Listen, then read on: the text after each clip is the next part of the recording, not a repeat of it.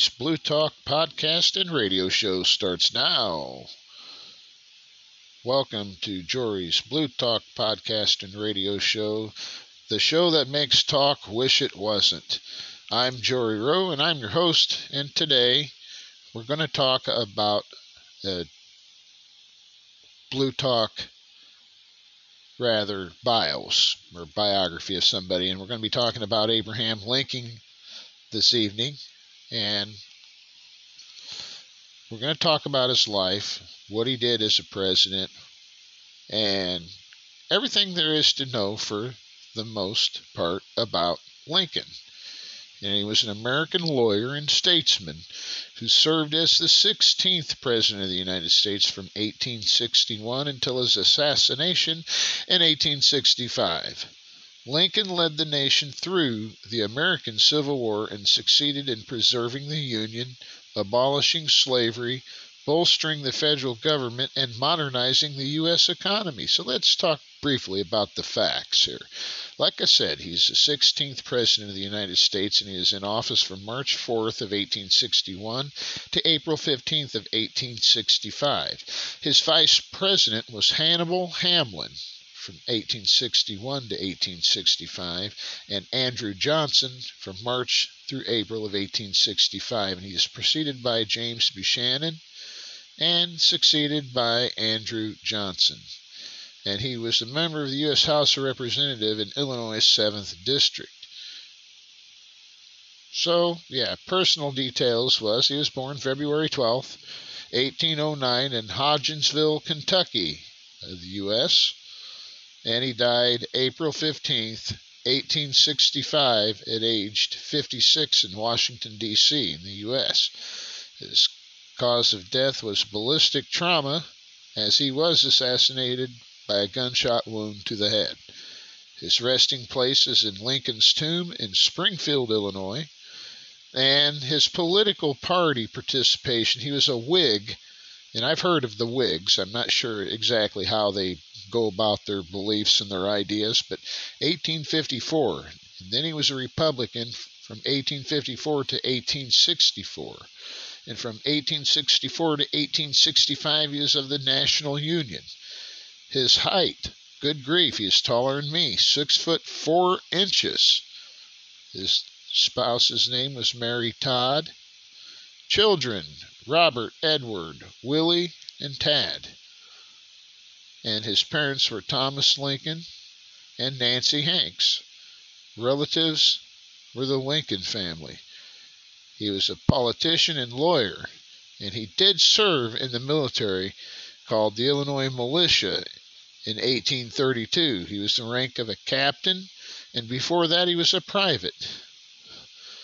And his battles and wars that he fought in was the American Indian Wars, Black Hawk War, Battle of Kellogg's Grove, and the Battle of Stillman's Run. But Lincoln was born into poverty in a log cabin in Kentucky and was raised on the frontier, primarily in Indiana. He was a self-educated and became a lawyer, Whig Party leader, Illinois state legislator, and U.S. congressman from Illinois. In 1849, he returned to his law practice, but became vexed by the opening of additional lands to slavery as a result of the Kansas-Nebraska Act of 1854. He re-entered politics in 1854, becoming a leader in the new Republican Party, and he reached a national audience in the 1858 Senate campaign debates against Stephen Douglas. Lincoln ran for president in 1860, sweeping the North to gain victory. Pro-slavery elements in the South viewed his election as a threat to slavery, which basically it was, and the Southern states began seceding from the Union. No, we're not talking about plate tectonics here, because during this time the newly formed Confederate States of America began seizing federal military bases in the South. Just over 1 month after Lincoln assumed the presidency, the Confederate States attacked Fort Sumter, a U.S. fort in South Carolina. Following the bombardment, Lincoln mobilized forces to suppress the rebellion and restore the Union. But Lincoln, a moderate Republican, had to navigate a continuous array of factions with friends and opponents from both the Democratic and Republican parties. His allies, the War Democrats and the Radical Republicans, demanded harsh treatment of the Southern Confederates. Anti-war Democrats, also called Copperheads, despised Lincoln, and irreconcilable pro-Confederate elements plotted his assassination. He managed the factions by exploiting their mutual enmity, carefully distributing political patronage, and appealing to the American people. His Gettysburg Address appealed to the nationalistic, Republican, egalitarian, libertarian, and democratic sentiments.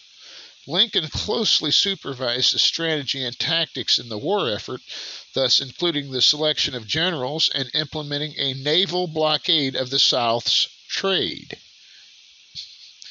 He suspended habeas corpus in Maryland and averted British intervention by defusing the Trent affair. In 1863, he issued the Emancipation Proclamation. If you studied your American history, you would know exactly what it is, which that declared the slaves in the states in rebellion to be free. It also directed the Army and Navy to recognize and maintain the freedom of such, hold on a second, I just lost track. Okay. Maintain the freedom of such persons and to receive them into armed services of the United States. But Lincoln also pressured the border states to outlaw slavery, and he promoted the 13th Amendment to the United States Constitution, which upon its ratification abolished slavery. Lincoln managed his own successful re-election campaign. He sought to heal the war-torn nation through reconciliation. On April 14, 1865, just days after the war's end at Appomattox, he was attending a play at Ford's Theater in Washington, D.C. with his wife Mary when he was fatally shot by Confederate sympathizer John Wilkes Booth. Abraham Lincoln is remembered as a martyr and a national hero for his wartime leadership and for his efforts to preserve the Union and abolish slavery. Lincoln is often ranked in both popular and scholarly polls as the greatest president in American history. Now we're going to talk a little bit about his early life here, because he was born on February 12, 1809, and he was the second child of Thomas Lincoln and Nancy Hanks Lincoln, in a log cabin on a sinking spring farm near Hodgkinsville, Kentucky. He was a descendant of Samuel Lincoln, an Englishman who migrated from Hingham, Norfolk, to his namesake Hingham, Massachusetts in 1638. The family then migrated west, passing through New Jersey, Pennsylvania, and Virginia. Lincoln's paternal grandparents, his namesake Captain Abraham Lincoln and wife Bethesda, moved the family from Virginia to Jefferson County, Kentucky. The captain was killed in an Indian raid in 1786. His children, including 8-year-old Thomas, Abraham's father, witnessed the attack. Thomas then worked at odd jobs in Kentucky and Tennessee before the family settled in Hardin County, Kentucky in the early 1800s. I'm anxious to know what brought him to Illinois. The heritage of Lincoln's mother, Nancy, remains unclear, but it is widely assumed that she was the daughter of Lucy Hanks. Thomas and Nancy married on June 12, 1806 in Washington County and moved to Elizabethtown, Kentucky. They had 3 children, Sarah, Abraham, and Thomas, who died as an infant. Thomas Lincoln bought or leased farms in Kentucky before losing all but 200 acres of his land in court disputes over property titles. In 1816, the family moved to Indiana, where land surveys and titles were more reliable.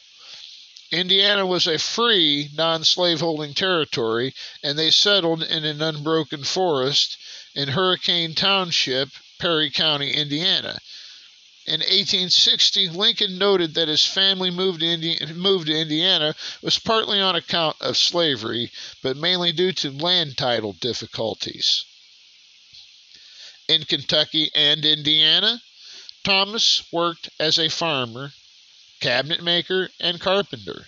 At various times, he owned farms, livestock, and town lots, paid taxes, sat on juries, appraised estates, and served on county patrols. Thomas and Nancy were members of the Separate Baptist Church, which forbade alcohol, dancing, and slavery. Overcoming financial challenges, Thomas in 1827 obtained clear title to 80 acres in Indiana, an area which became the Little Pigeon Creek community. Never knew anything like that. But now we're going to talk about his mother's death. On October 15, 1818, Nancy Lincoln succumbed to milk sickness, leaving 11-year-old Sarah in charge of a household including her father, 9-year-old Abraham, and Nancy's 19-year-old orphan cousin, Dennis Hanks. 10 years later, on January 20th, 1828, Sarah died while giving birth to a stillborn son, devastating Lincoln.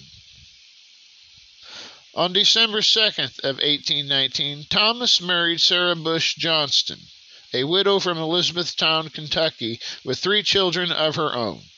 Abraham became close to his stepmother and called her mother at that. Lincoln disliked hard labor associated with farm life. His family even said he was lazy for all the reading, scribbling, writing, ciphering, writing poetry, etc. His stepmother acknowledged she did not enjoy physical labor, but loved to read. Let's talk about Abraham Lincoln's education and move to Illinois. Lincoln, on a large note, was self-educated. His formal schooling was from itinerant teachers. It included 2 short stints in Kentucky where he learned to read but probably not to write, even at age 7, and in Indiana where he went to school sporadically due to farm chores for a total of less than 12 months in aggregate by the age of 15. He persisted as an avid reader in retaining a lifelong interest in learning.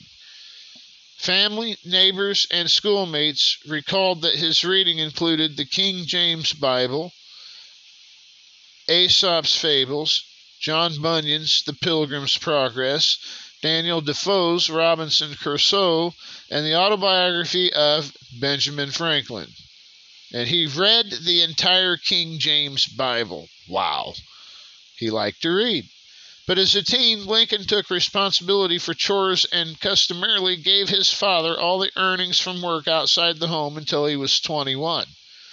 Lincoln was tall, strong, athletic, and became adept at using an axe.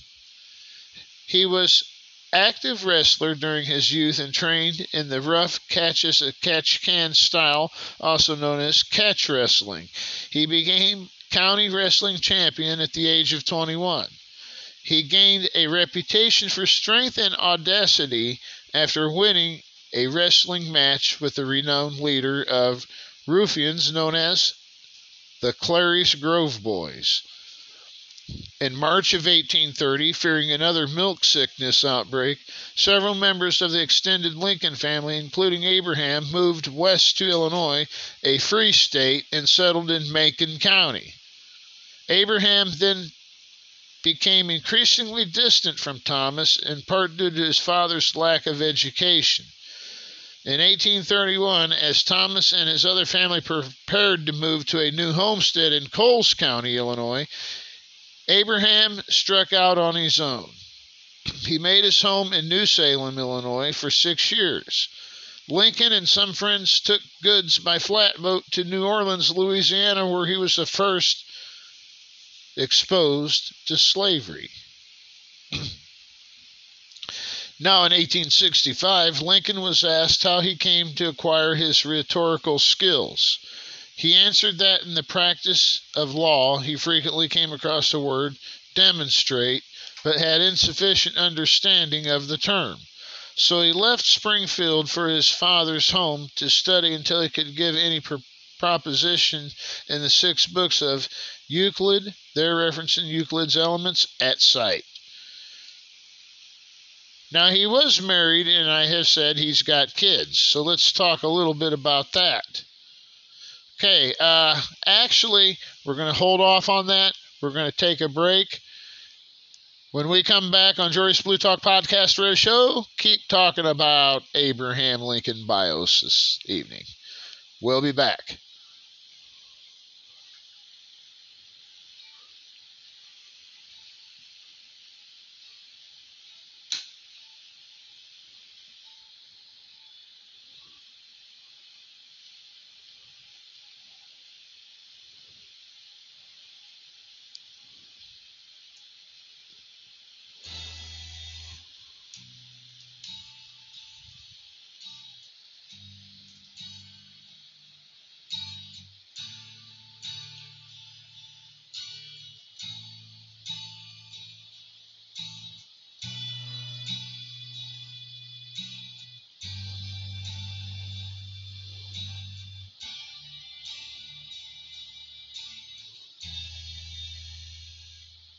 Can't get enough of radio? Tune in to Jory's Bluetalk Podcast and Radio Show, where there's never enough to talk about.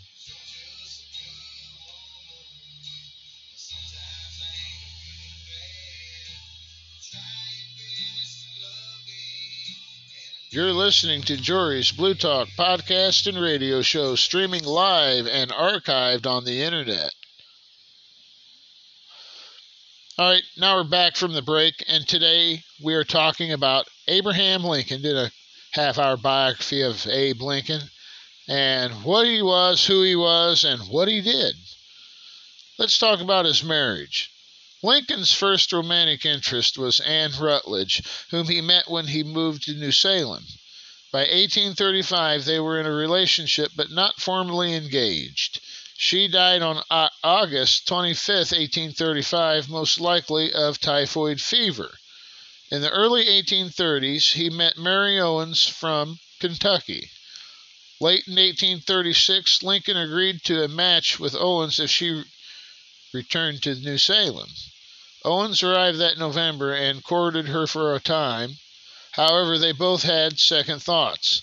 On August 16, 1837, he wrote Owens a letter saying he would not blame her if she ended the relationship, and she never replied. In 1839, Lincoln met Mary Todd in Springfield, Illinois, and the following year they became engaged. She was the daughter of Robert Smith Todd, a wealthy lawyer and businessman in Lexington, Kentucky. A wedding set for January 1st, 1841 was canceled at Lincoln's request, but they reconciled and married on November 4th, 1842 in the Springfield mansion of Mary's sister. While anxiously preparing for the nuptials, he was asked where he was going, and he replied, "To hell, I suppose." In 1844, the couple bought a house in Springfield near his law office. Mary kept house with the help of a hired servant and a relative. Lincoln was an affectionate husband and father of 4 sons, though his work regularly kept him away from home. The oldest, Robert Todd Lincoln, was born in 1843 and was the only child to live to maturity. Edward Baker Lincoln, or Eddie, born in 1846, died February 1st, 1850, probably of tuberculosis. Lincoln's third son, Willie Lincoln, was born on December 21st, 1850, and he died of a fever at the White House on February 20th, 1862. The youngest, Thomas or Tad Lincoln, was born on April 4th, 1853, and survived his father, but died of a heart failure at age 18 on July 16, 1871. Lincoln was remarkably fond of children, and the Lincolns were not considered to be strict with their own. In fact, Lincoln's law partner, William H. Herndon, would grow irritated when Lincoln would bring his children to the law office. The father, it seemed, was often too absorbed in his work to notice his children's behavior. Herndon recounted, "I have felt many and many times that I wanted to wring their little necks, and yet out of respect for Lincoln, I kept my mouth shut." Lincoln did not note what his children were doing or had done. The deaths of their sons, Eddie and Willie, had profound effects on both parents. Lincoln suffered from melancholy, a condition now thought to be clinical depression. Later in life, Mary struggled with the stresses of losing her husband and sons, and Robert committed her for a time to an asylum in 1875. Let's talk a little bit about his military career. We got 10 more minutes left in the show. When Lincoln returned home from the Black Hawk War, he planned to become a blacksmith. He didn't, but he formed a partnership with William Berry, 21, with whom he purchased a general store on credit in New Salem, Illinois. Because a license was required to sell customers single beverages, Berry obtained bartending licenses for $7 each for Lincoln and himself, and in 1833 the store became a tavern as well.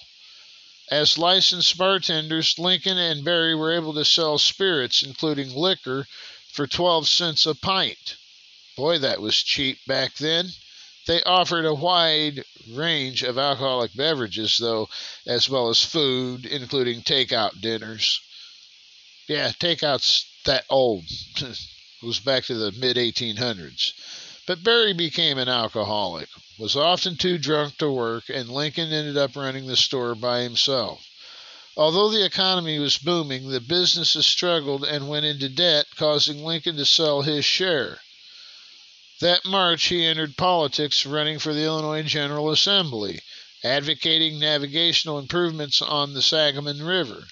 He could now draw crowds as a raconteur, but he lacked the requisite formal education, powerful friends, and money, and lost the election. Lincoln briefly interrupted his campaign, though, by the way, to serve as a captain in the Illinois militia during the Black Hawk War. In his first campaign speech after returning, he observed a supporter in the crowd and under attack, grabbed the assailant by his neck and the seat of his trousers, and tossed him. Lincoln finished 8th out of 13 candidates, and the top 4 were elected, though he received 277 of the 300 votes cast in the New Salem precinct. So that just goes to show you, the pull you get from wherever you're living at. But during this time, it was hard to go with one side or another when both sides had good ideas. Lincoln served as New Salem's postmaster and later as a county surveyor, but continued his voracious reading and decided to become a lawyer. Rather than studying in the office of an established attorney, as was the custom, Lincoln borrowed legal texts from attorneys John Todd Stewart and Thomas Drummond, purchased books including Blackstone's commentaries and Chitty's pleadings, and read law on his own. He later said of his legal education that I studied with nobody. Okay, let's talk about, because we're pretty soon we'll be running out of time. So we're going to talk about him being a prairie lawyer. In his Springfield practice, Lincoln handled every kind of business that could come before a prairie lawyer. Twice a year he appeared for 10 consecutive weeks in county seats in the mid-state across courts. This continued for 16 years. Lincoln handled transportation cases in the midst of the nation's western expansion, particularly river barge conflicts under the many new railroad bridges. As a riverboat man, Lincoln initially favored those interests, but ultimately represented whoever hired him. He later represented a bridge company against a riverboat company in Hurd versus Rock Island Bridge Company, a landmark case involving a canal boat that sank after hitting a bridge. In 1849, he received a patent for a floating device for the movement of boats in shallow water. The idea was never commercialized, but it made Lincoln the only president to hold a patent. I never knew that. Lincoln appeared before the Illinois Supreme Court in 175 cases. He was the sole counsel in 51 cases, and from which 31 were decided in his favor. From 1853 to 1860, one of the largest clients was the Illinois Central Railroad. His legal reputation gave rise to the nickname Honest Abe. Lincoln argued in an 1858 criminal trial defending William Duff Armstrong, who was on trial for the murder of James Preston Metzger. The case is famous for Lincoln's use of a fact established by judicial notice to challenge the credibility of an eyewitness. After opposing witnesses testified to seeing the crime in the moonlight, Lincoln produced a farmer's almanac showing the moon was at a very low angle, drastically reducing visibility on the night of the murder. Armstrong was acquitted.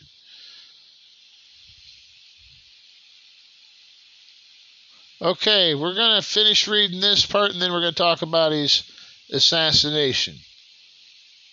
Leading up to his presidential campaign, Lincoln evaluated his profile in 1859 murder case with his defense of Simone Quinn Peachy Harrison, who was a third cousin.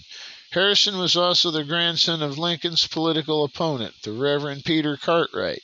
Harrison was charged with the murder of Greek Grafton, who was, as he lay dying of his wounds, confessed to Cartwright that he had provoked Harrison. Lincoln angrily protested the judge's initial decision to exclude Cartwright's testimony about the confession as inadmissible hearsay. Lincoln argued that the testimony involved a dying declaration and was not subject to the hearsay rule. Instead of holding Lincoln in contempt of court as expected, the judge, a Democrat, reversed his ruling and admitted the testimony into evidence, resulting in acquittal of Harrison. Okay, we're down to the last few minutes of the show. We're going to talk just briefly about his assassination by John Wilkes Booth, and he was a well-known actor and Confederate spy from Maryland. Though he never joined the Confederate Army, he had contacts with the Confederate Secret Service. After attending an April 11, 1865 speech in which Lincoln promoted voting rights for blacks, Booth hatched a plot to assassinate the president.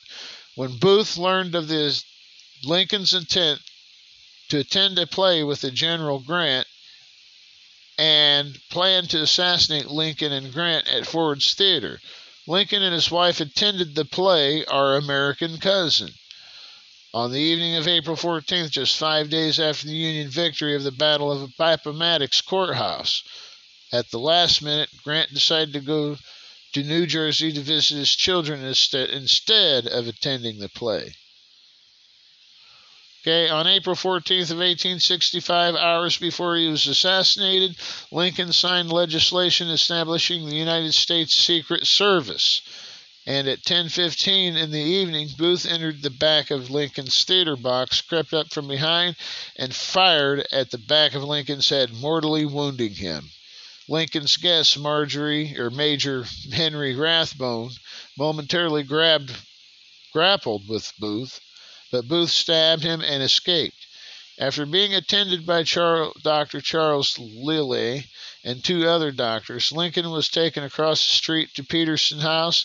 After remaining in a coma for 8 hours, Lincoln sadly passed away at 7:22 in the morning on April 15th.